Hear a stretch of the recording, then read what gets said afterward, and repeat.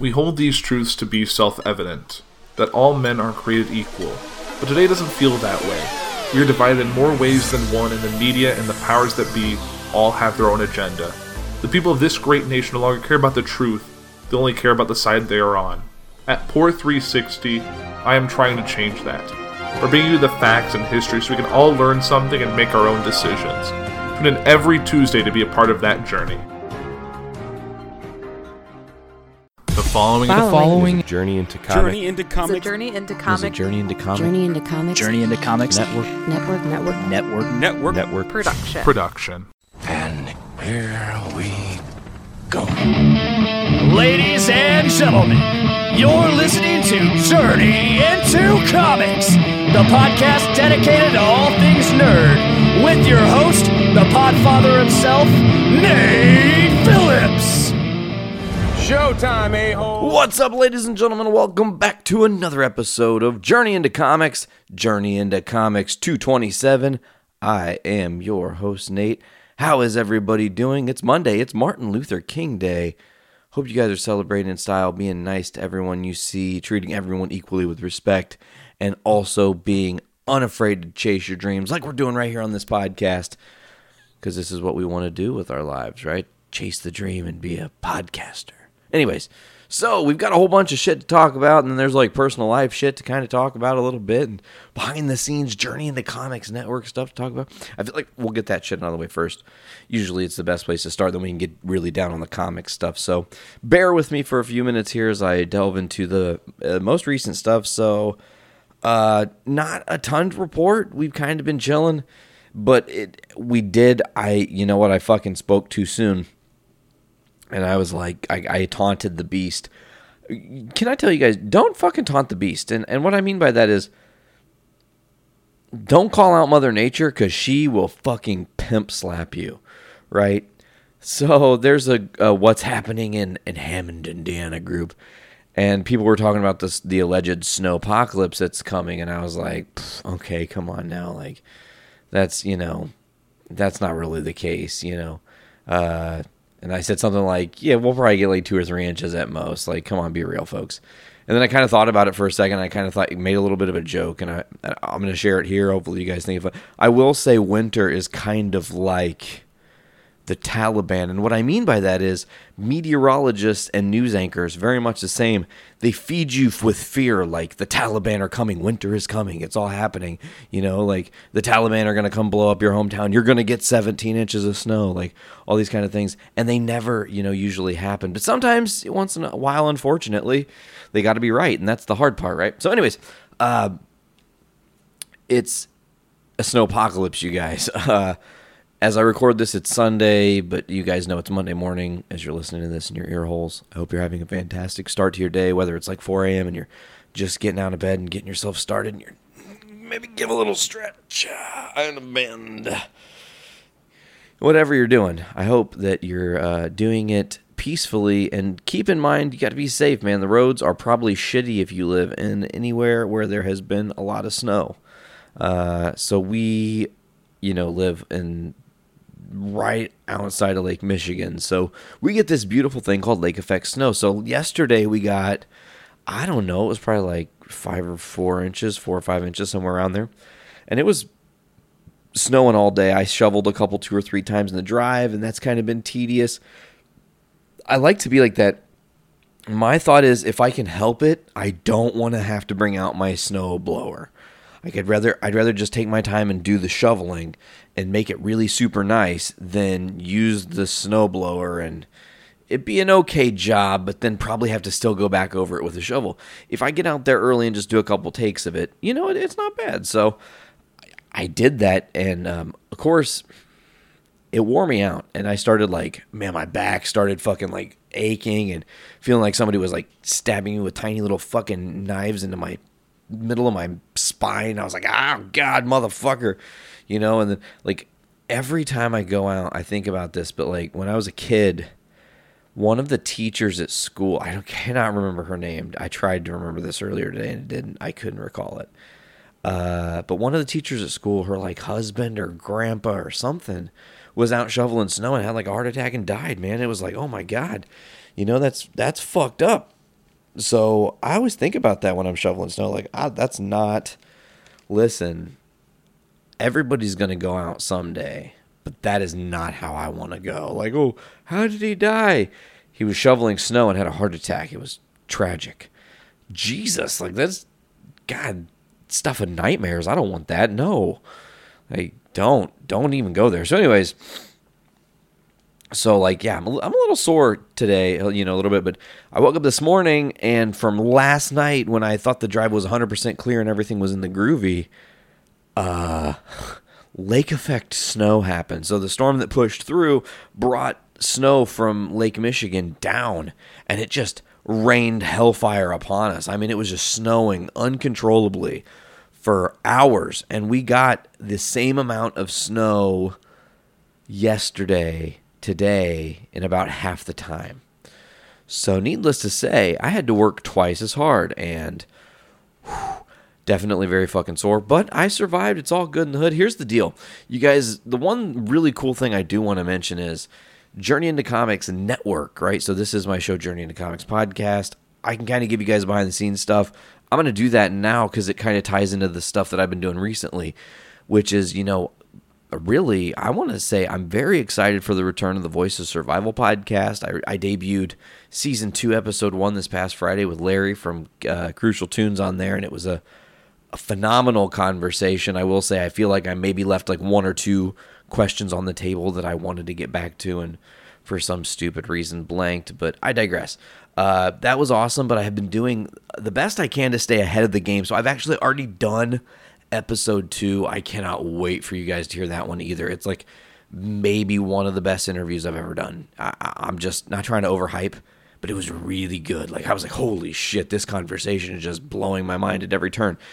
So with all that being said, I've been interviewing a lot of different people, and I get to give you guys a little heads up because my third guest for the Voice of Survival is getting recorded this weekend. So this Sunday, I'm going to go to the Opera in Chicago for the New Philharmonic, and their conductor, Kirk Musprat, is going to be interviewed by this guy right here.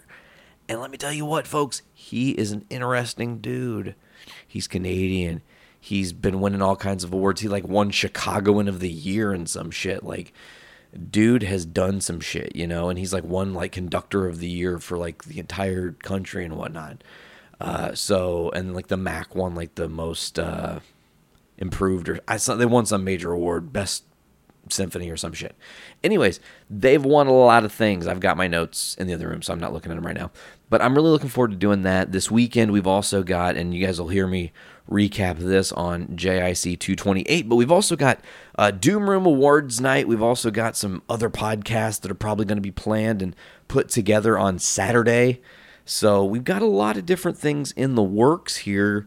I'm just really looking forward to everything we've been bringing you guys, because I feel like right now, not to jinx things, but we seem a little bit on that roll. Also, shout out to AP with Pour 360. It's a fucking great show. If you haven't listened, tomorrow, check it out. And from now on, guess what? Drink breaks are brought to you by Pour 360. He's covering all kinds of cool shit. He's doing a little bit of all of his shows in one show. It's come 360 degrees full circle back to kind of what the Pour Report is, with touches of Pour News, with touches of Pour Entertainment. He's a very clever man with his show style, and I can't wait to see what that show continues to do. And I know they're going to be talking about the border wall tomorrow, so if you guys want to know the history of border security and how it's evolved through time and space, maybe, I'm sure AP's going to cover it. He's very much on the button and knows how to tackle a topic in such a way that you kind of get lost in it. So shout out to that. Let's have a quick drink break, brought to you by Pour 360. God damn, this water is good. So, man, I guess we're just going to jump right the fuck into it, you guys. I mean, like I said, I got a bunch of shit planned in the future for everything in the network and whatnot. Looking forward to all the other things we've got coming out. We've got some other big announcements we still haven't made. There's some Walk Among Us announcements we still haven't made. Also, we can officially talk about this, but Walk Among Us is going to be playing Subterranean in Chicago, April 26th. It's a Friday. You guys, it's going to be one of the coolest shows I probably do. if I'm being honest. We're getting people from all over the country who are already out in Chicago with the intention of seeing the Misfits. They already also like our band because they like the style of which we do the Misfits songs. So much so that they're going to come out and see us. It's looking to be a packed show, maybe a sellout, who knows? Let's see what happens. But we're, still 4 months away, and we've sold quite a few tickets, and we're really looking forward to doing this show for everybody. We have a really cool thing planned where we're doing Pick Your Poison. Fans can vote on the set list that they want to hear. The most voted songs to make the set. We're going to play a fuck ton of them. It's going to be a crazy night. I'm super looking forward to it. So, another thing talking about Walk Among Us real quick. I do want to mention we were featured on another podcast, the Metal Experience. You guys can check them out at the Metal Experience. I want to say it's like .net or maybe .com. Easy to look up. I fucked that up. Sorry, Morgan and Luco. They were fantastic. It was a lot of fun. Great conversation. Dove into all kinds of different things where we hyped this Sub-T show and further dove into the Pick Your Poison set and what that means and everything. But anyways, let's officially start the show today. I want to kick things off with a fucking bang. All right, so let's kick it off with a fucking bang. You guys, like the day after we released the 5-year anniversary episode of Journey into Comics featuring Veronica and Sarah, which was awesome to have them back on the show, the fucking Spider-Man Far From Home trailer dropped. And I want to talk about this so bad, but I'm not going to do it how I typically do. Usually, I just let the whole fucking trailer play and like kind of talk over it. This time, I'm going to stop it every now and again and actually discuss what I'm seeing, because there are, listen, here's the deal. I want to say that when this trailer dropped, it's like celebration of Journey into Comics 5-year anniversary, woo, and I'm super excited. And I'm like looking at my phone, I'm watching the trailer, and I'm like, oh my God, oh my God, oh my God, oh my God, oh my God. Because every 2 seconds, there was a fucking Easter egg or something amazing that maybe you guys did catch. Maybe you guys know all the shit I'm about to say. Maybe you heard it from some other source. Who knows? I didn't hear it from any other source. This is shit that I have known because of my fucking love for Spider-Man, for Peter Parker, my respect for Stan Lee, my respect for these characters. Not only do I have a vast knowledge of these characters and these comics, I own a huge fucking portion of that collection, just to keep it real. So I was so hyped after I watched this trailer. I was like, you know what I'm going to do, just because I feel like it would be really fun, is I'm going to go find every cover that I own that has Mysterio on it, because we're going to talk about that in a second. And then a couple other characters. We're going to talk about their first appearances and the importance of those and whatnot here in just a second.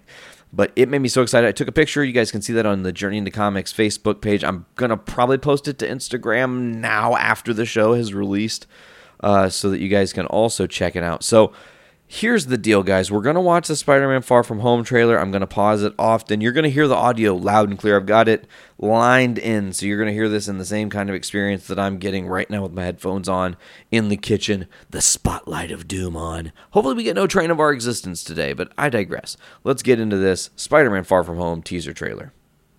Thank you, Spider-Man. Okay, so right away, it's Spider-Man in front of, it's at a homeless charity.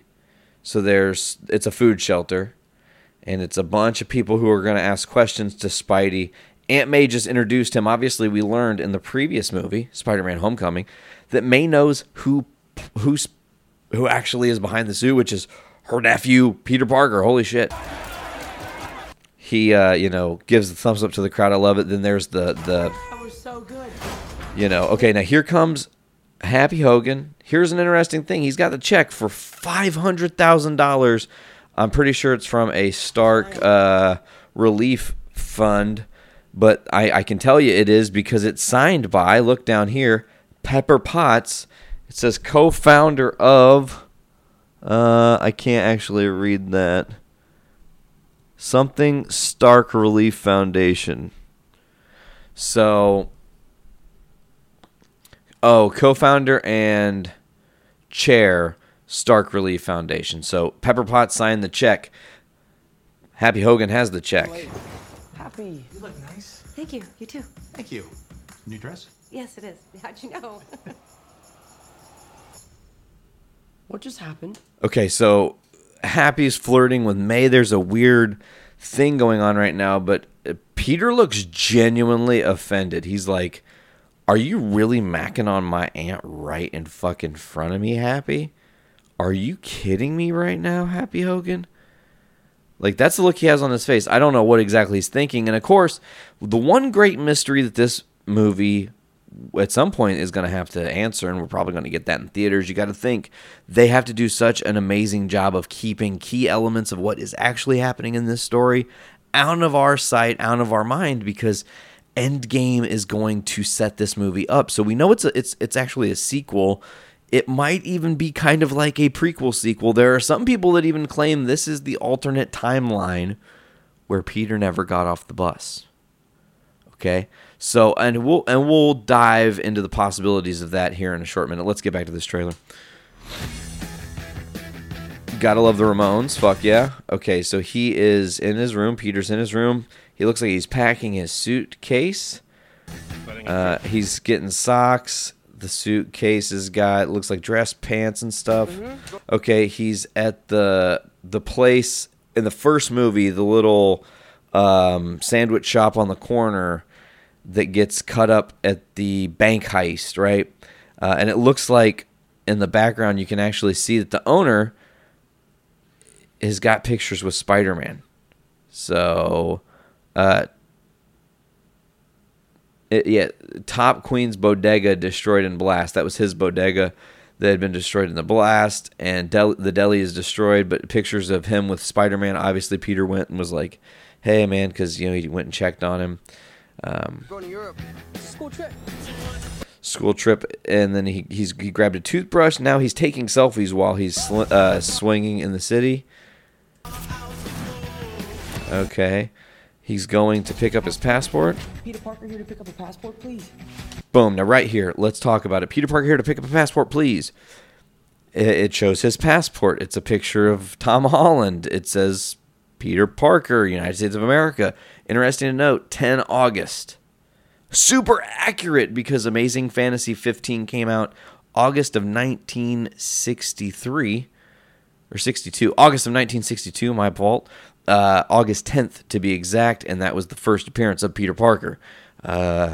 Date of issue July 19th, date of expiration July 18th. Now I think July 19 is maybe the day this movie comes out. I'm not quite 100% yet. We'll get back to that. Mini toothpaste? Pack your suit. Okay. Now she says pack your suit. He looks at the suit. Suit's hanging in the closet. He's looking at it. He's uncertain. The music changed tonally a little bit. I just want to go on my trip with my friends.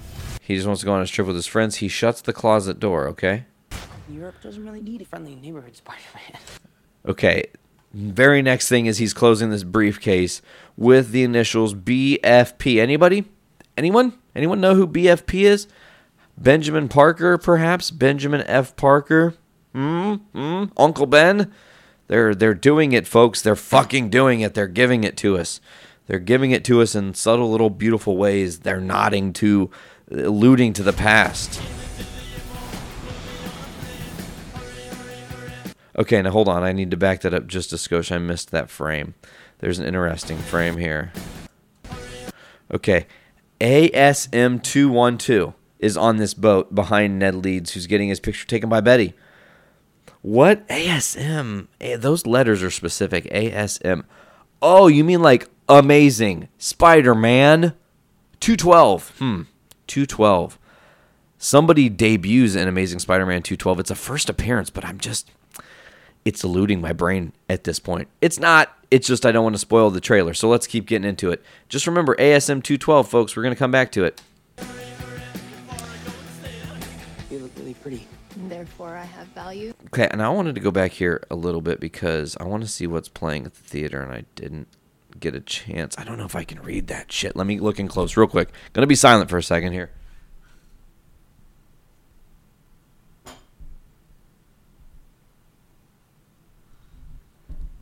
I don't know what it is because it's not in English, and I don't speak other languages because I'm an idiot dolt. So, let's continue on.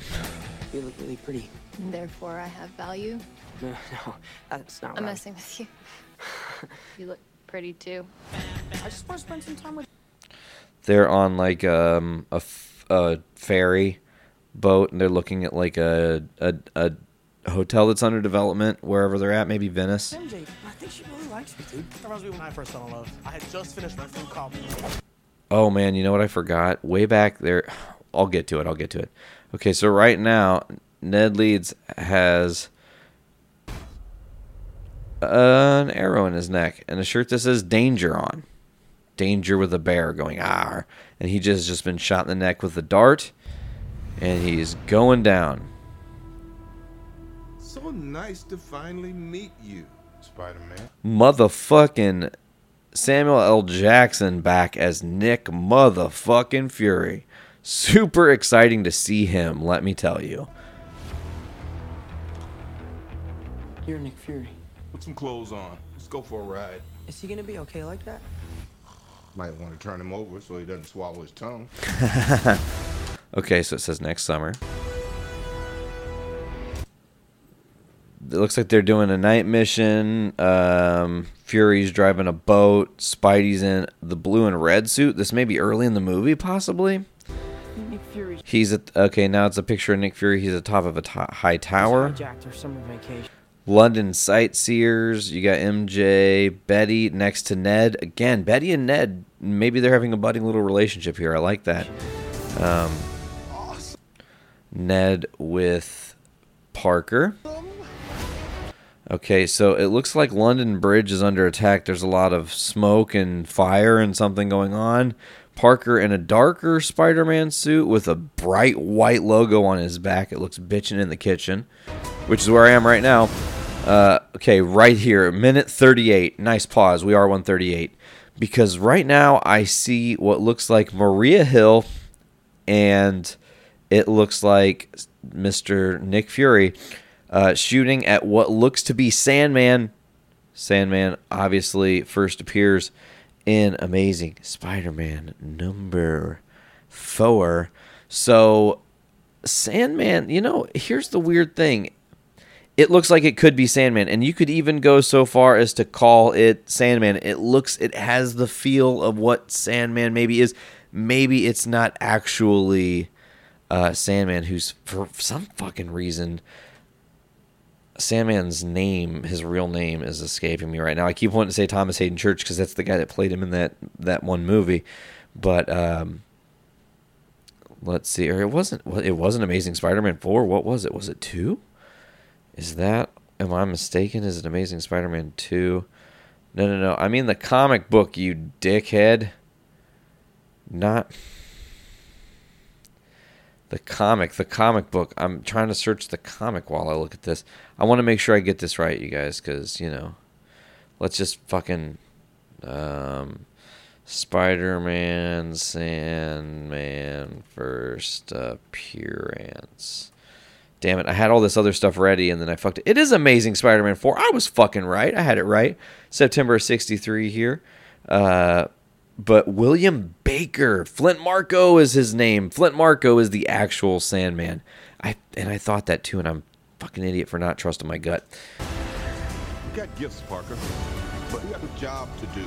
Getting back to an amazing shot of some lightning, possibly some electricity, possibly not Mysterio, possibly Electro, maybe? I don't think so. I think that's miscalculation. You're not going to use Electro right after you guys had him in the Amazing Spider-Man series, as people are assuming that's the thing. You heard it here first, folks. Electro's not going to be in this movie. It doesn't make any sense. It doesn't add up to their narrative, and I'll explain what I think their narrative is going to be here in just 1 second.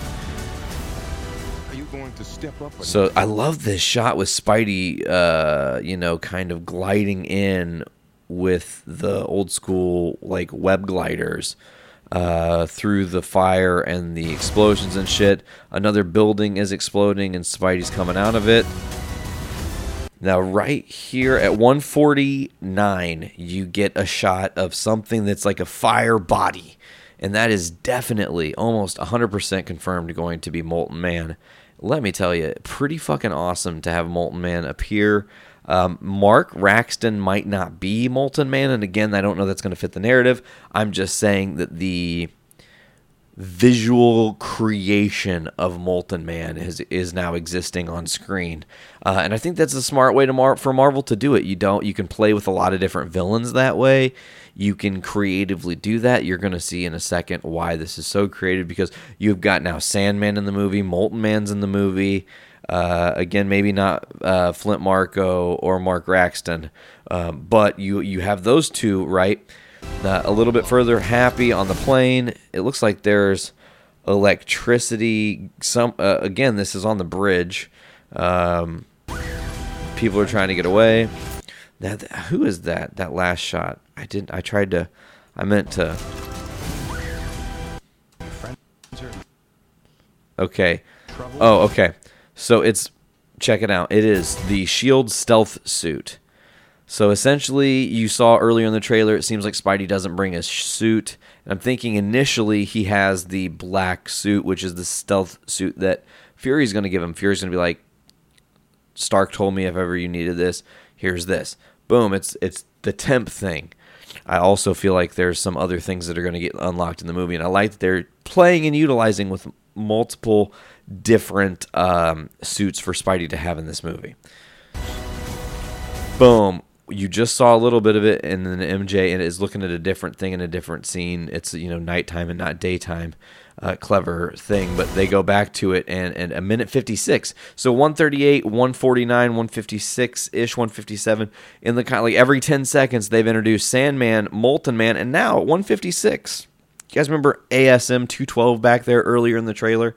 How about that's because Amazing Spider-Man 212 featured the debut first appearance of Morris Bench, also known as Hydro Man. Now, a lot of people who are fans of the Amazing Spider-Man series are fans of the animated series from the 90s, and Hydro Man had a couple prominent things in that television show. He does first debut here in 212. At The Coming of Hydro Man, I think was the name of the issue. January 81 is when it debuted. So you've got okay, so now sand, fire, and water. Okay, you're probably not going to have a wind one. That's silly. How are you going to... And, I mean, I guess technically you could, because Cyclone was also a Spider-Man character. So now you've got all four elementals if you really want to go that route. But here's what I think the narrative is going to be in a second. We're going to finish up this trailer. We only got about... another minute left. What are you going to do about it? Parker gets punched by the water. Everybody's running. Okay, there's some green smoke. It looks sick. Fucking A. It's Jake motherfucking Gyllenhaal, Brokeback Mysterio, showing up to kick your asses. You don't want any part of this. And I don't know, I don't know if those two, this scene and the other scene aren't necessarily side by side. I feel like they're playing it off like Spidey's looking at Jake Gyllenhaal, but I think these are two different things going on. You're going to see Mysterio debut, he's not going to unveil his face. They did it in the trailer right away, which is pretty ballsy. You don't ever see you typically didn't see Quentin Beck's face in the comics very often. And also Quentin Beck, first appearing in Amazing Spider-Man 13, one of my favorite issues to own, to have a physical copy of. It's a classic. He's one of my favorite characters.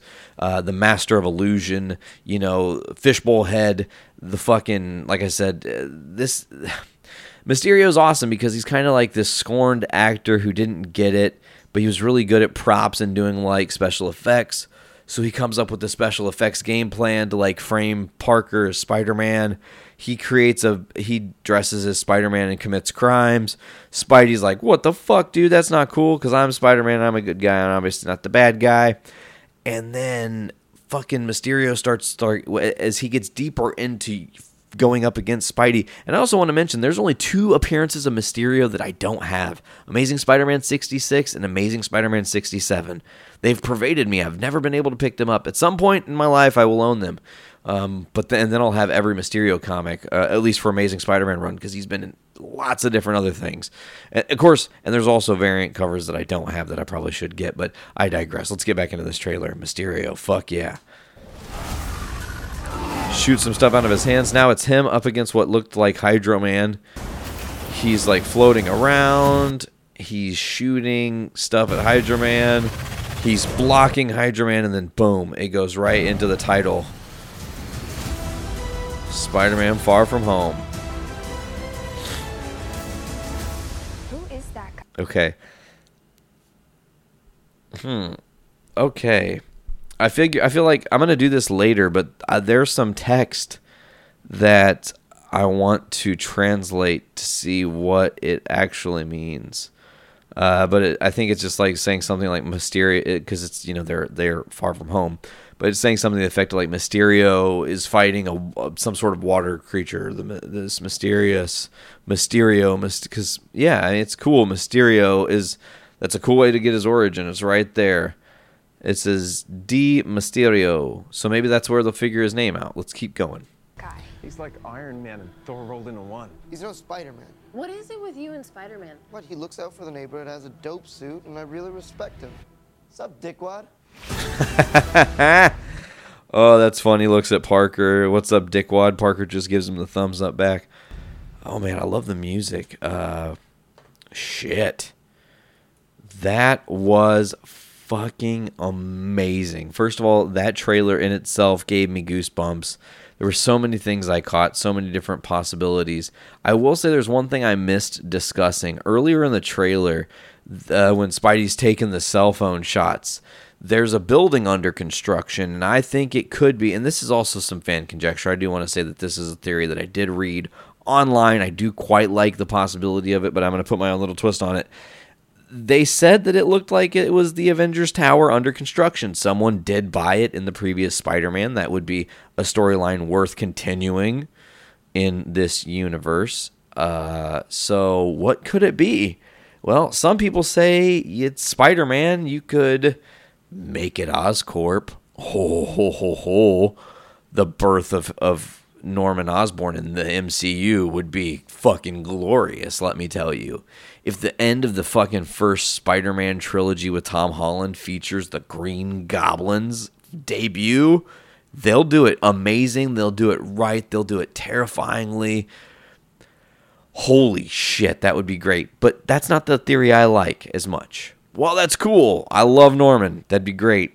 I do see a humongous opportunity right now, right here and now, for the MCU and Marvel to put a big Easter egg right in front of your eyes and hide it in plain sight. And then later, when you're revealed and learn the truth, you'll go, oh, fuck, it was there the whole time. Holy shit. And here's what it is.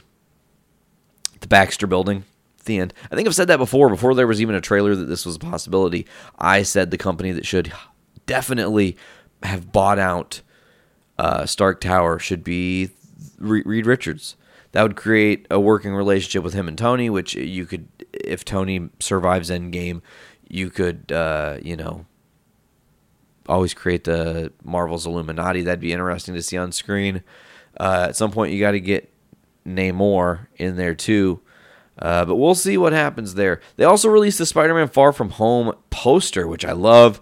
It's like a close-up of Spidey's mask with great fucking detail. Comes great responsibility. No, with great detail, but it also is all these different stickers that you get from traveling abroad to different passports places. Prague, Berlin, London, Venice, the Swiss Alps, another Berlin, Italy.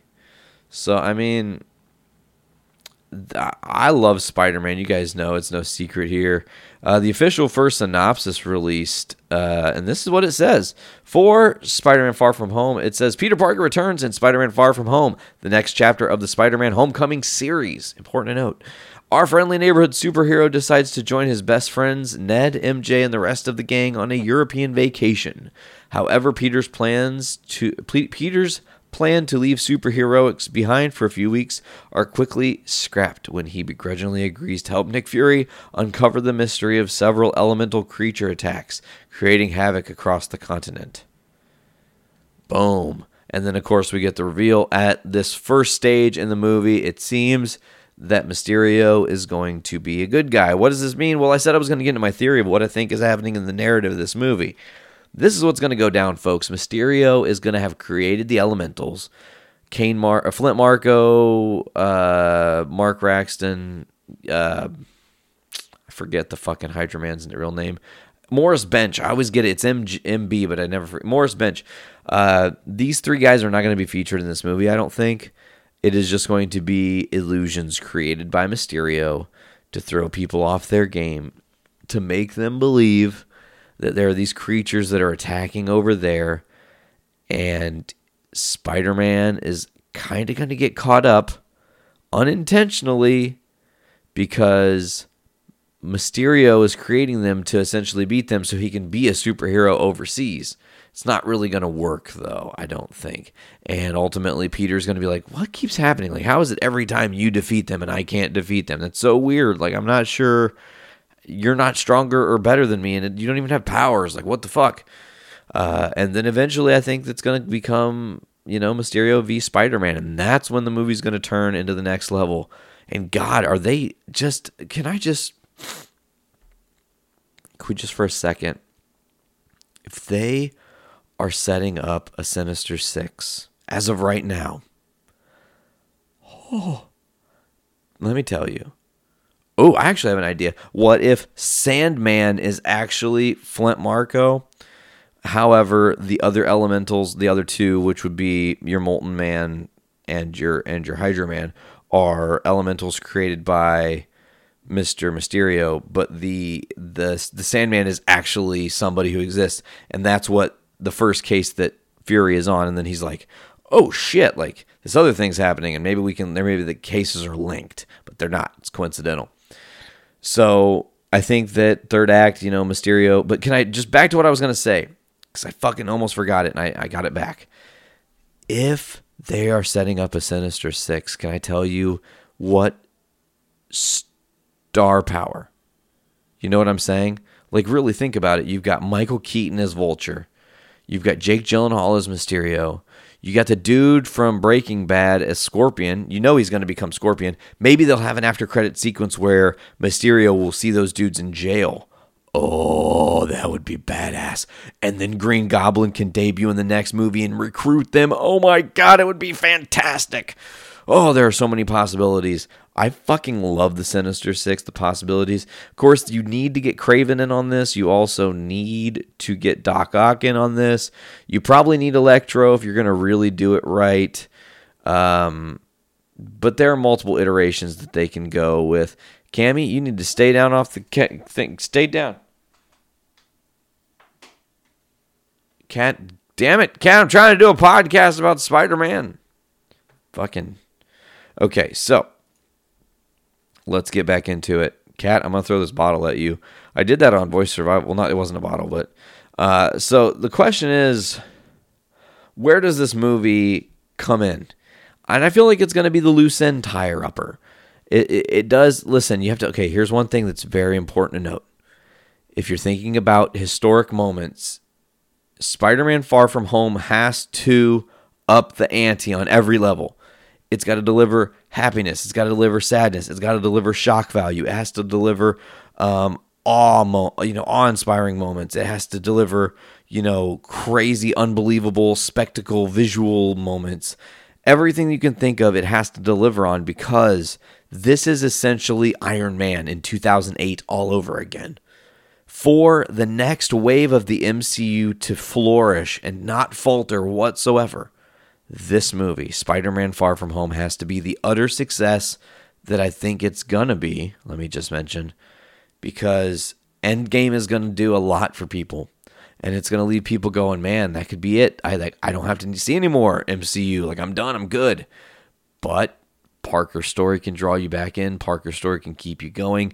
It can further what we're getting. Maybe we can get a couple after credit sequences that further the actual future of the MCU. Maybe this is where we start to build our next version of the Avengers. We don't have any Avengers movies on the slate for a while. We don't know if we will have another Avengers movie for a while. if we do or do not, regardless, everything starts again right here with Far From Home. And I'm looking forward to it. Genuinely, I really, really am. I think that's it's cool. One thing that's really fucking neat, okay? Let's talk about this. Far From Home's trailer came out, and it's super diverse. An Eagle Eye viewer went through and dissected the Instagram story and noticed that the movie, Far From Home, might actually feature a Muslim character. From there, we also learned the film will feature 2 trans actors playing students as well, one of which is a black man. FFH is going to be a diverse masterpiece. I love that. I love diversity and being able to okay, let me just say, I'm just going to be really, really real. Everyone deserves the same slice of life. Everyone deserves to live and experience the normal life that not everyone experiences, but people with privilege, I hate to say it like that, do. So just be grateful if you are a person who is privileged in that regard. And if you're not, I really hope that we can fix the problem and make it right for everyone so everyone has a chance to be represented equally. Because seeing stuff like having trans actors be in an MCU movie and having more diverse casts and things of that nature, like, it just shows that it does not matter. We're a fucking alien race. We all are a species called human. The end. Your bullshit religion you've created is bullshit. It's horse shit. Throw it out the trash. Throw it in the garbage. Let's sit up, stand down, fucking twist around, twist and shout. Whatever it is, it's not working. It doesn't work. Your prayers are not being met with proper answers, and I know you want that, and I'm so sorry it's not the case. I'm not trying to be a fucking Debbie Downer, but it's just the facts. We all deserve an equal shot, and if you don't think so, fuck you. Just keeping it real. Oh, and fuck the KKK too. I just want to say that again here. I'm not pro-white supremacy. If you think white supremacy is a thing that should exist, fuck you too. I'm not trying to get political today. Let's move on. So, I did say that we don't officially have any news on if we're going to get any more Avengers movies, but maybe I was wrong, because it has been reported that they are planning to do a Young Avengers movie. According to a report from We Got This Covered, Marvel Studios is reportedly developing a script for Young Avengers, a movie that'll feature a plethora of young teenager and young adult characters. The rumor states the team will be made up of Kate Bishop's version of Hawkeye, Hulkling, Iron Lad, Patriot, Wiccan, Stature, and Vision. A vision's different from Paul Bettany's version, I guess, what it says. There's a lot to unpack. First and foremost, Stature's character is speculated to make an appearance because Stature, of course, is Cassie Lang, so that's cool. The inclusion of Kate Bishop could contradict earlier reports of potential Hawkeye show on Disney+. If Bishop were to appear on the Hawkeye streaming show, it would seem that she would premiere on the silver screen prior to going to a streaming show, which could complicate Bishop's appearance in Young Avengers. The Vision part does seem to corroborate the rumor plot of the Vision of Scarlet Witch show that surfaced earlier in the week, hinting the show would borrow from Tom King and Gabriel Walta's fan-favorite comic maxi series. So, who knows? I mean, the future is super bright moving forward for the whole MCU. Let's see what's going to happen. I will say, here's an interesting note. Spider-Man Far From Home trailer broke the Sony Picture record for views. Take that, you fucking Venom. Bleh. Let's see. According to a new report from Deadline, the Spider-Man Far From Home trailer was viewed a whopping 130 million times in the first 24 hours. That was more than enough to smash the record and become Sony's most viewed trailer on its opening day. Surprisingly, that record was held by Spider-Man Homecoming 2017, which saw 116 million people tune in for that trailer. When it comes to strictly YouTube views, Venom does hold the title. But overall views, Venom does not hold the title. Just keep that in mind, folks. All right, let's keep kicking ass, taking names, moving on. To coincide, kind of, sort of, I guess, with the fact that we just did the Far From Home trailer, here's a little bit of comic news and check it out. How awesome and interesting is this? Because who's going to be on the cover of Symbiote Spider-Man #1? Peter Parker Spider-Man will be back in black this April for Symbiote Spider-Man, a 5-issue limited series set before the web-slinger learned his updated costume was a living extraterrestrial creature. So it's set back when he was just black suit Spider-Man with the symbiote and didn't know any better. Different attitude Parker, a little bit angrier. Time twist here. Scribed by Peter David, he did the Incredible Hulk, Ben Reilly, Scarlet Spider-Man, and artist Greg Land, who did a bunch of amazing fucking things from Ultimate Fantastic Four to Uncanny X-Men, and he did like a whole Marvel game. He did the entire art series for one of the Marvel card games. An all-new, in-continuity tale that will revisit the classic era of the alien costumes set post-Secret Wars, pitting Spider-Man up against famed foe Mysterio. I'm fucking sold, cats. Let me tell you what, I am hyped as shit on this. April's a huge month, you guys. I can't even. Venom may be my day job and favorite Spider villain, but my favorite fictional character of all time is the one and only Spider-Man, and far and away. This is one of the most exciting projects I've ever had the privilege of working on in my 5.5 years here at Marvel, said editor Devin Lewis. This is an in-continuity story of Peter Parker, aka the Amazing Spider-Man, set in the weeks he was wearing the alien symbiote costume that would later become one of his greatest foes. And all your favorites are there. Black Cat, Aunt May, the Bugle. This is classic Spider action in the mighty Marvel manner. Mysterio's involvement coincides with the Trickster's supervillain big screen debut this summer. Spider-Man's Far From Home, the produced blockbuster, Marvel Studio produced blockbuster starring Tom Holland and Jake Gyllenhaal. He never fought symbiote Spidey, or did he? Lewis teasing the classic thing. Now, I know a lot of y'all out there in mighty Marveldom are going to scoff at that this story is in continuity, but trust me, Peter, Greg, and I have all done our homework. We've read and reread the original Alien costume saga in its entirety, revisited old stories, talked around those classics literally for hours. This is Peter Parker as Spider-Man wearing one of the most iconic costumes of all time, and we're treating this story with the heart, seriousness, and respect that it entails as a result. Fucking stoked. Can I mention something? Several years ago when I need to go, I forgot to grab this one. God damn it. I have a really awesome custom, it was a, what do you call that? It was a commission done by one Corey Hampshire, and it's Black Suit Spider-Man cracking Mysterio's dome. And I'm going to fucking share that picture and tag these cats in it and be like, I did it first, bitches. I thought this was cool before you, motherfuckers. I really did. I love Black Suit Spider-Man. I love Mysterio. So, really looking forward to Symbiote Spider-Man, which drops here in April. Let's continue on as Tom Holland said something really funny. Some fan site jokingly put, Tom Holland accidentally uploads entire Avengers 4 movie to Twitter. And Tom Holland responded, and it was actually Tom Holland. This actually stressed me out. For a second, I was like, shit, did I? I just love that. I thought that was a funny little headline there. Some Endgame stars returning for reshoots here. Karen Gillan, washing the blue from under my fingernails one more time. Hashtag Endgame. Zoe Saldana just saying, yep, and posting a lot of different green animal stuff. And having the Gamora suit on. She also has some funny cat ears going on. Zoe in her getting makeup phase here. Looks like she's taking a drink while she's getting all the different color prosthetics put on her. So we know that Gamora and Nebula come back. Maybe they're going to have a bigger role. Maybe they're going to have a different role. Maybe they're going to change the whole Guardian storyline based on what's going on with James Gunn. Who knows what's going to happen with James Gunn? I'm still one of those to hold out the hope in the long run that maybe we will see the beauty that is Marvel correct this wrong and give James Gunn Guardians 3 back. That would be a beautiful.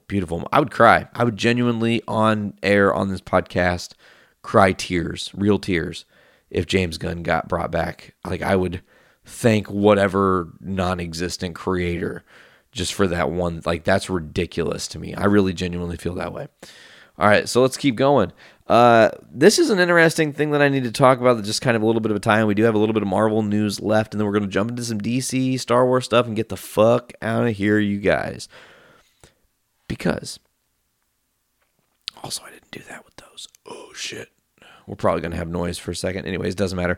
All of Captain Marvel's powers were revealed by Marvel Studios producer. So, comicbook.com, which is a great source for comic book news. You guys can check them out at comicbook.com. Had the chance to go to the Captain Marvel set during a conversation with executive producer Jonathan Schwartz. He broke down what powers we will see making the jump from comics to film. He said, yes, by the end of this movie, we'll have seen the full run of powers out of Carol.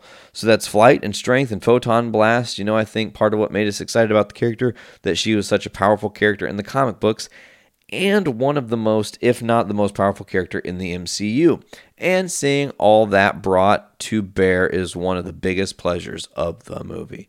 While those abilities are impressive on their own, Carol has been even more powerful in the books during her time as Binary, and fans will see the Binary part of Carol in the film. Yes, for sure. And also one of the things we love from the comics was that mohawk look that pops up in that run a little bit. In the comics, she was experimented on by the Brood during a time when she didn't have any powers. Through those experiments, not only unlocking them again, but revealed an even greater level of power within her, turned her into an immensely powerful being, marked cosmetically by her skin turning red and her hair becoming pure energy. This was by far her most powerful form. Even after she lost it, she still regained her original power set. Man, I'm looking forward to that. And we learned that it's probable that she's going to also have time travel. Thanks a lot, Samuel L. Jackson. That's wicked. So Kevin Feige said something. I want to talk about this here in a second. I don't know where let's see. I don't know. It doesn't really say where this is from. Oh, he's talking to Variety. Let's break it down.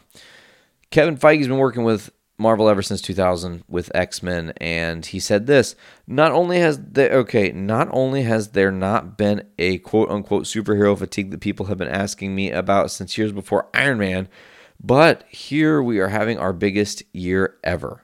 Our instincts have always guided us, and the successes have always just encouraged us to keep following those instincts.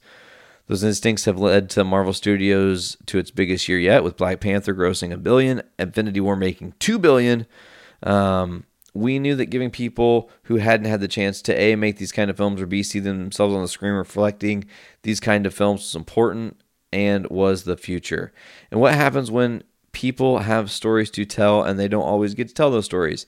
Give them a budget, give them the canvas, and they'll paint something amazing. Man. The MCU, man, it's bright and beautiful. You got to love it. Here's something interesting. This slipped down the pipeline. I don't know if you guys saw this one or not, but Marvel's X-Men TV series rumored to be in the works for Disney+. What? An X-Men TV series? That was my prediction. I said they should do that. I thought that would be a great idea. A way to take your time and introduce all the different X-Men through just slow building character development and have them join the house one by one slowly and learn that experience of taking in new people you don't necessarily trust and having them maybe fuck up and unfuck up, very much like the actual X-Men were. Shit. I'd be super stoked. Who knows what's going to actually come out of this, but the report from WGTC suggests they're working on a few different potential franchises for Disney+, though it doesn't indicate what. But they are talking about one of them being X-Men. So, you know, I would love to see it. I think you guys would love to see it too. A long-form X-Men story. You know, you can build with Professor X and the backstory with him and Magneto, and then bud that out and have Magneto's story timeline picking up mutants to, you know, create the Legion of the Brotherhood of Mutants or whatever. Like, man, I am sold. Let's look at this. What's the next thing up? Oh, yeah, this is big, and this is also X-Men stuff because X-Men character has been created by Rob Liefeld. He actually is the creator of Deadpool, first debuted in New Mutants 98, folks. Don't forget it. The new character is Major X. Let's read about it. Marvel just announced the new series Major X, featuring a mysterious new character who will collide with Wolverine, Deadpool, Storm, Cable, and other X-Men in a conflict that set rock the foundations of the X franchise. Liefeld is writing the bi-monthly series as well as providing art for the first issue, while Image Comics co-founding partner Willisay I can't say his name ever. I feel like shit. And former Teen Titans artist Brent Peoples joined Marvel to helm issue 2. Oh, cool. I like it. He's kind of got like almost like a... He kind of has like a Deadpool / Stormtrooper / like Magneto look. It's really wild / like futuristic modern day Cyclops a little bit. Man, wild. That is wild. Okay. Also, I want to mention that we were talking about Disney Plus. I read a report that Disney Plus is going to reportedly debut a first look at its streaming service as early as April. Again, April is a big month. We're getting all this cool shit. A lot of fans curious, though. Will that mean we get an early first look at The Mandalorian? Jon Favreau's Mandalorian. I would love to see that. But I got that's all I really have on that front. We don't know. Obviously, we probably won't be seeing Loki. Maybe we will. Maybe we'll be seeing teasers for a lot of different stuff. Maybe they will blow our minds. Who knows? Maybe they'll give us the first episode of like 3 different series and say, here, this is what we plan to do. And everyone's going to go, oh, fuck, I have to have it. That's what I would do. Give everybody the first episode free, 100%, of 3 different kinds of series so you can hook people. Boom. Done. People are signing up day one. They want that fucking service. So let's cover another thing involving, we've been talking about the X-Men possibly coming over. We talked about the X-Men possibly getting a show on Disney Plus, but there's still other X-Men stuff in the works. What's going to happen with that? Because this merger might happen before those movies come out. Will those movies come out at all? I'm not sure. Here's an interesting rumor coming down the pipeline. The report suggests New Mutants has been delayed yet again and might actually just get a Hulu, straight to Hulu release. Despite impending acquisition of 20th Century Fox by Walt Disney Company, it's still business as usual to gear up the release of X-Men Dark Phoenix, but the other X franchise, New Mutants, is not so certain. That film was originally supposed to release April 13 of 2018. Before being delayed to February 22nd of this year, it was pushed back once again to August 2nd, though that date has now been called into question according to this rumor. Scott Betchel of the Merc with a Mouth podcast stated that Fox and director Josh Boone were having difficulties coming to terms with the final cut, and that New Mutants could be released on Hulu later in the fall. He said, just heard a whisper through the grapevine, New Mutants will be delayed again. Fox and Moon are really struggling to come to terms on a comprehensive and finished product. They're looking to release in early November, but Fox is still toying with a Hulu release in October for New Mutants. They're trying to decide which method would have a more returnable value for an otherwise dead-on-arrival film. Man, not looking pretty for that, you guys. Not looking pretty for that. Now, let me tell you, this one... God, we got to talk about it. It is, sad because this guy drew a lot of amazing characters, but let's get into it as George Perez has announced his retirement from comics. Few artists hold more iconic place in comics than George Perez. He is known for his classic works on characters in Teen Titans, The Avengers, Wonder Woman, and more. He took to Twitter to share a letter with his fans explaining why he's retiring, and that he will be still be taking on what he will still be taking on due to ongoing health issues. He explained the artist has been struggling with several health concerns. Those have forced him to retire from creating new comics.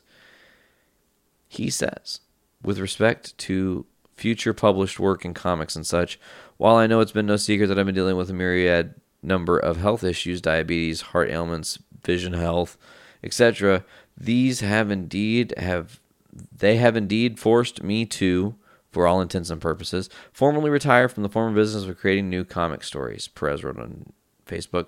Unfortunately, that also means his commission requests will be coming to an end. As for home commission requests, I'm afraid that my retirement must now extend to privately commissioned drawings as well. While I am gratified that all of the customers who have received their pieces were more than pleased with the results, some even consequently commissioning more of them, it's just becoming too much of a strain on my eyes to produce the fully rendered ink and pencil tone pieces on quality levels that justify the price I'm being paid for them. He said he's also going to cut back on convention sketches and will no longer be drawing at the show. However, he did add that he will, through his agent, still be producing 5 con-style head sketches that can be ordered ahead of time, collected at the show he still attends. He also mentioned that any fees from those will be donated to various charities. He said in closing, "Please don't feel sorry for me about all these life and career changes. Thankfully, I earn more than enough income through royalties to have a comfortable life wherein I may never need to work again. Unless, of course, something really tempting comes along and I'm giving sufficient lead time." Hey, you never know. As for those conventions, he will be appearing at 6 conventions this year, 1 in 2020, but after that, his convention schedule will also likely stop. He will still be taking photos and signing autographs, though for free, just like he does now. Long story short, I'll be just fine. I had a wonderfully good run doing exactly what I have wanted to do since I was a child. Now I can sit back and watch the stuff I helped create, entertain a whole new generations. It's a pretty nice legacy to look back on, and so much of that is to thanks to all of you, the greatest fans in the world. I'm humbled and forever grateful. Man, George Perez going out with the bang, man. He's a legend in the game. Another one bites the dust, another one down. And let's dive into it. You know, he did Teen Titans. He did other stuff. I told you guys this thing's going to get us fucking dick. I want to say this real quick. Josh Gad teased yet again that he may, in fact, be playing the role of Penguin. He did this by posting a GIF of 66 Batman's Penguin and just saying good night, KNIGHT. Teasers. Will he be the Penguin in Matt Reeves' Batman? I would love that. I think Josh Gad could do a fantastic job. Comedic dudes always typically do great in the more serious roles, so I really do. I believe he has a strong chance to do something special if they give him that role. We'll see. Speaking of Batman, oh Jesus, here we go with more shit there. Speaking of Batman, the Batman writer Tom King is giving away comics to government workers because of the shutdown. Tom King, writer of Batman and Heroes in Crisis, will give away hundreds of comics to government workers at Third Eye Comics in Annapolis, Maryland during his signing appearance this weekend. That would have been last weekend, I think, or this past weekend that we've just gotten through. The comics he will be giving away are copies of DC publications provided to him by the publisher as his complimentary and contributor pieces. These are often used by the recipients for research or to supplement their income by selling them at conventions, other public appearances. Instead, King will give away his copies to people hurt by the current partial shutdown of the U.S. government. That event took place Saturday, January 19th, and you could have found more details at Third Eye website, but it already happened. Tom King's official announcement said, "With the shutdown, a lot of people are suffering. I've been there. Worked for the Fed for 9 years, at times living paycheck to paycheck. Wanted to help, so I'm giving away my comics. This Saturday, Third Eye, Annapolis, 11 a.m. till done." Tom King is the fucking man, dude. He is the man. But you guys, I've only got a few things left here. Oh, Jesus. God. I'm going to have to keep cutting those. You guys are going to hear nothing because I'll edit it out. But for me, it's loud as shit. I'm just trying to real quick fix this before we go any further.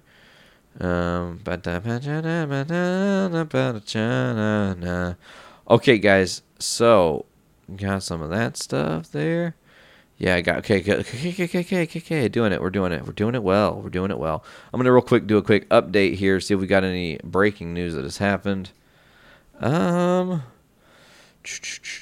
late breaking news, folks. So let's get back to it. As some news: Shazam is set to be released in ScreenX format. I don't know what ScreenX format is, but they did it for. Let's see. A unique type of streaming format that allows audiences to see the film in a panoramic 270-degree format. The deal between South Korean company CJ4D Plex and Warner Brothers Pictures will also include The Curse of La Llorona and Godzilla King of Monsters. 3 additional titles are set to be announced later this year. So they're going to be releasing this in super, like, fucking panoramic view, bigger than IMAX, I guess. So once in a while you see the ScreenX format on a movie, and I was always like, what the shit? But I guess that's the answer, huh? Now the director of Shazam went to his Instagram. the director of Shazam, went to Instagram. That's a hard rhyme, right? To tease that he was watching some Shazam in 3D.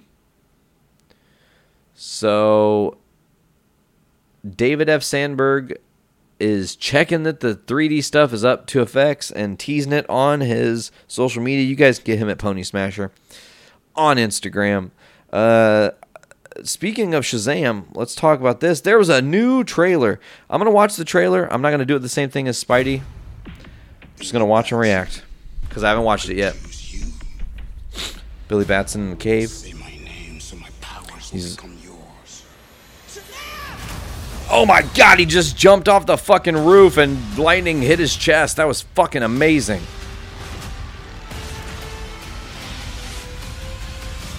Oh my God, this looks fucking so cool. I'd like to purchase some of your finest beer, please. Okay, I love it.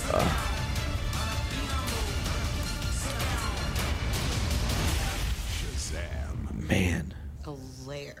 Yes. If you have a location like on a cliff, like a castle-esque type thing. Overlooking some water. Splashing on rocks and stuff, then we will take that. Oh, I fucking love that. That was great.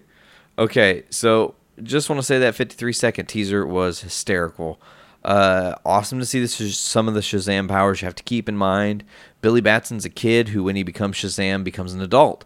So it's got that big vibe where he doesn't know how to be an adult human and just go purchase. But you don't have to say, like, I want some of your finest adult beer. Like, you don't need to say that. You just go fucking get some beer, and you go up to the counter, and they're like, you have your fucking ID, and you're like, oh, shit, where's my wallet? It's in my...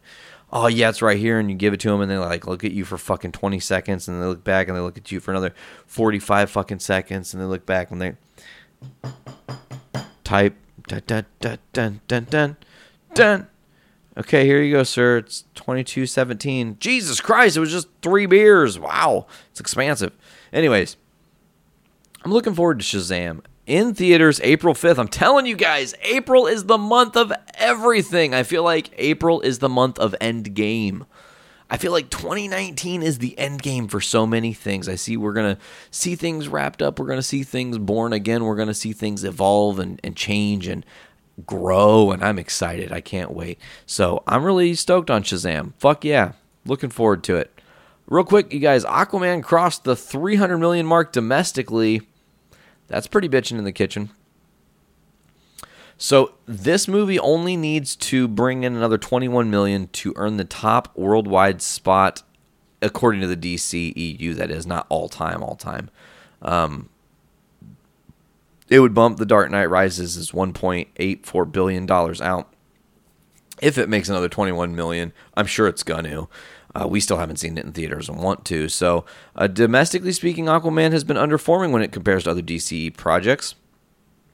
It's the 6th highest grossing DC Comics film stateside. Aquaman still trails the last 2 Nolan Batman films in addition to 3 fellow DCEU films, Wonder Woman, Batman vs. Superman, Dawn of Justice, and Suicide Squad. So they are just looking to rake in the dough with Aquaman. And you know what I think could rake in the dough, and I agree with Kevin Smith on this. He said, while he's a fan of Aquaman and Spider-Man Far From Home, on his recent Fat Man Beyond podcast, he made a proposition of a Batman Beyond movie, saying that he would love to see the 20th anniversary of the animated series Batman Beyond. Smith wasn't floored by the news, though he did add they should do this as a live-action movie today.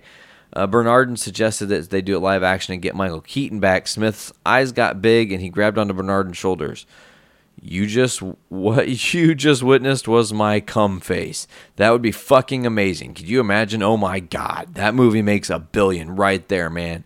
If you're like, Michael Keaton's coming back, people are like, how is that possible? And you're like, because he's Batman Beyond, bitch. People are like, oh fuck, we wanted this our whole lives. This is fucking good. I am down with this. When can we go? I would love that. It would be amazing because he plays an older Bruce Wayne. He passes down to TG, gets the younger Batman. I mean, there's Millions of different things that could happen, guys. I would see it. I'd pay to see it. You guys would pay to see it. Everybody's paying to see it. Just, you're going to see it. Trust me. Let's get into some Star Wars news before we get out of here, as John Boyega has teased a set picture. He posted a picture of his hands, okay, and they're a little bit bloody, a little bit dirty, possibly. He said, "Great working day on set. The whole team pushed themselves today to achieve something visually crazy. I've had many moments of shock on set, but not like today, and I can't wait until you know why." Man.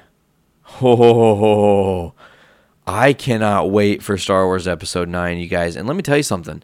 Would not surprise me to get an early teaser at the big game coming up. Big game known as the Super Bowl. They can't fuck me for that because I'm not on terrestrial radio. You know, on terrestrial radio and like regular television, you can't say Super Bowl because it's trademarked, apparently. You have to say big game.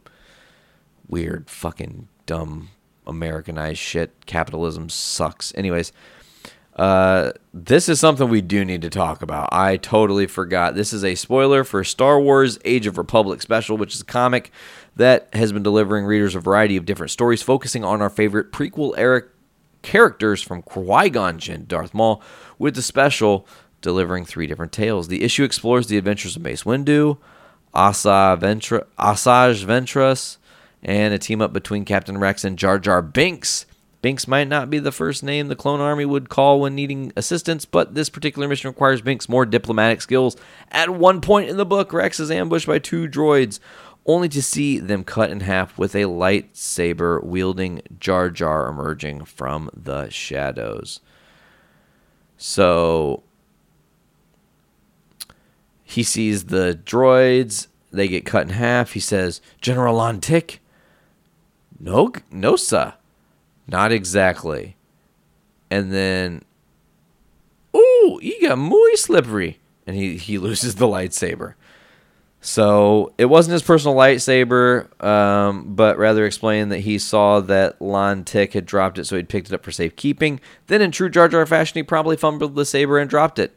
The narrative ultimately served as a humbling experience for Rex, as he had dismissed Jar Jar and his abilities on the battlefield, while also demonstrating the Gungan's bravery when push comes to shove.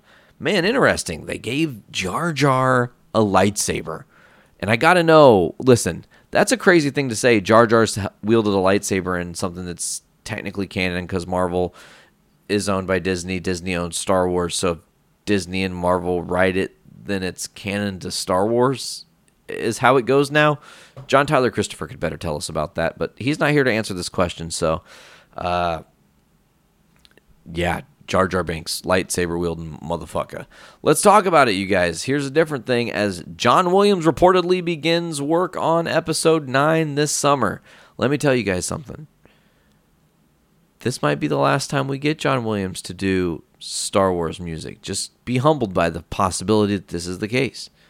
John Williams has crafted the scores for each installment for the Skywalker saga, with his work on Episode 9 completing a more than 40-year journey with the franchise. The legendary composer suffered a health scare last fall, though personal friend Mike Matsinio confirmed that not only is Williams fully recovered, but that he will likely begin working on the film's score this summer. He said, "John's doing just fine. He went to Jenny Massini's 12th night party last week.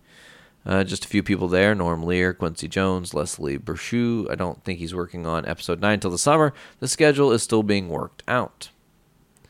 Interesting. So like I said, guys, keep in mind that could be the last time we get John Williams doing Star Wars music, stealing from Holtz the Planets. If you've never heard Holtz the Planets, let me tell you, I'm going to do this right now just for a second, okay?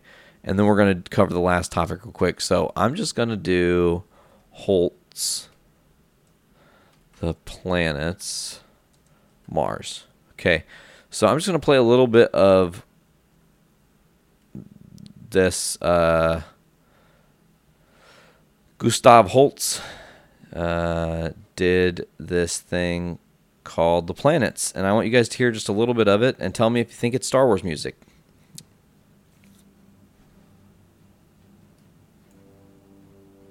So they're probably going to flag me in copyright. Maybe not, though, because it's not copyrighted anymore.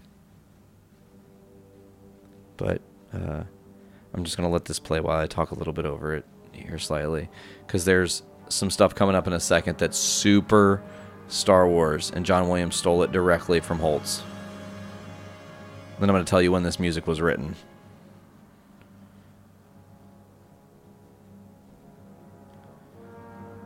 It's just building and it's grimacing. I'm going to jump forward here.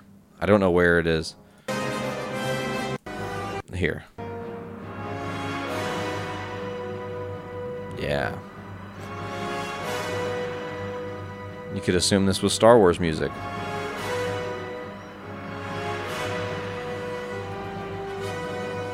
I wish Sarah was on this episode to really dive into this.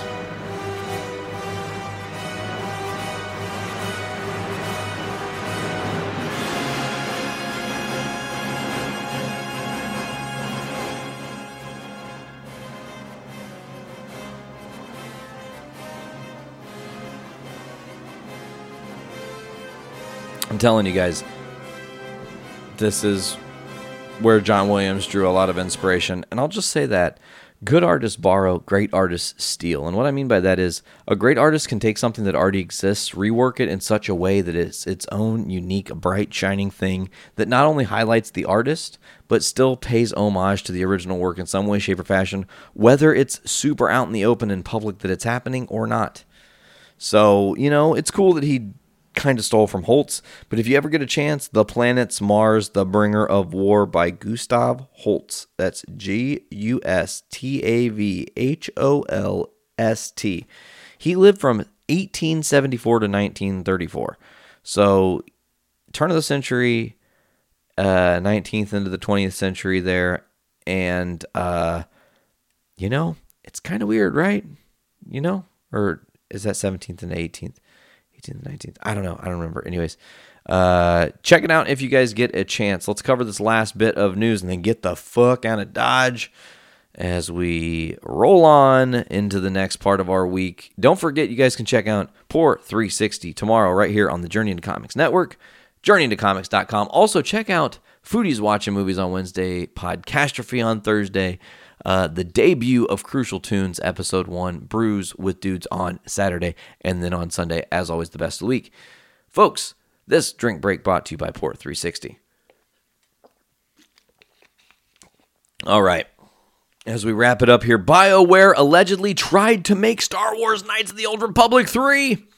Star Wars is the talk of pretty much everyone in the gaming community as of late, considering the recent news that EA canceled the highly anticipated open-world game that had been in progress for years. While ire continues over the cancellation, it appears that another developer under EA's thumb tried to get back into the swing of it, but to no avail. It was Kotaku's Jason Schreier who broke the initial news over the most recent cancellation, apparently. But that's not the only one that couldn't get off the ground. BioWare is known for their incredible take on Star Wars universe and had apparently been trying to get Knights of the Old Republic 3 up and running numerous times. But clearly that progress never went anywhere. As a huge fan of BioWare's online Star Wars adventures, I would have personally loved to have... let me just say, I would have loved to have seen all of this shit happen.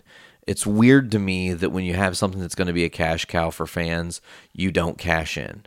Like, you're robbing yourself, you're robbing your fans, you're robbing everyone who wants to see what your universe can bring to the fold. You're just saying, you know what, I don't care. And I think that is something that's wrong with modern gaming in a lot of ways. People think, I mean, it's too, you see some gaming companies get to put out 18 fucking Assassin's Creeds, okay, just keeping it real. But then others, you know, they can't put out their third game in a series.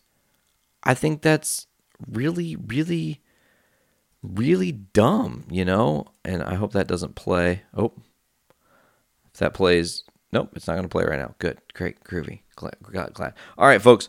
Well, guys, I think it's time that we do the plugs, and then we'll get on out of here. So, as always, you guys can check out the Journey into Comics podcast at journeyintocomics.com, where you get the Journey into Comics Network, get this show, Get Poor 360, Foodies Watching Movies, Journey into Wrestling, Adulting Ain't Easy, Podcastrophe, Gallifredio, The Voice of Survival, Kids for Sale, Crucial Tunes, Brews with Dudes, and Dungeons with Dudes, all on one feed. That's all you need. You get it right here by going to JourneyIntoComics.com, or if you have iTunes, Podbean, Stitcher Radio, Google Play Music, or Spotify, just search Journey into Comics Network. I will mention, we are not on Apple Music. Big misconception. If you have Apple Music, you also are going to have to separately download an app called Podcasts if you have an iPhone. That's where you get us on your iPhone, iTunes, that way. But you can't get us on Apple Music. Don't go searching Journey into Comics Network there. You won't find us. Also, go to patreon.com/Journey into Comics. Give us $1 for early access and exclusive content. And you guys, let me tell you what. We got some cool shit planning. We got some cool stuff coming up. And I can't wait for you guys to check it out. Thank you so much for listening to this week's episode of Journey into Comics. This has been Journey into Comics 227, Brokeback Mysterio. I'm Nate. And as always, pop your caps back and fill your brains with shit. Later, guys.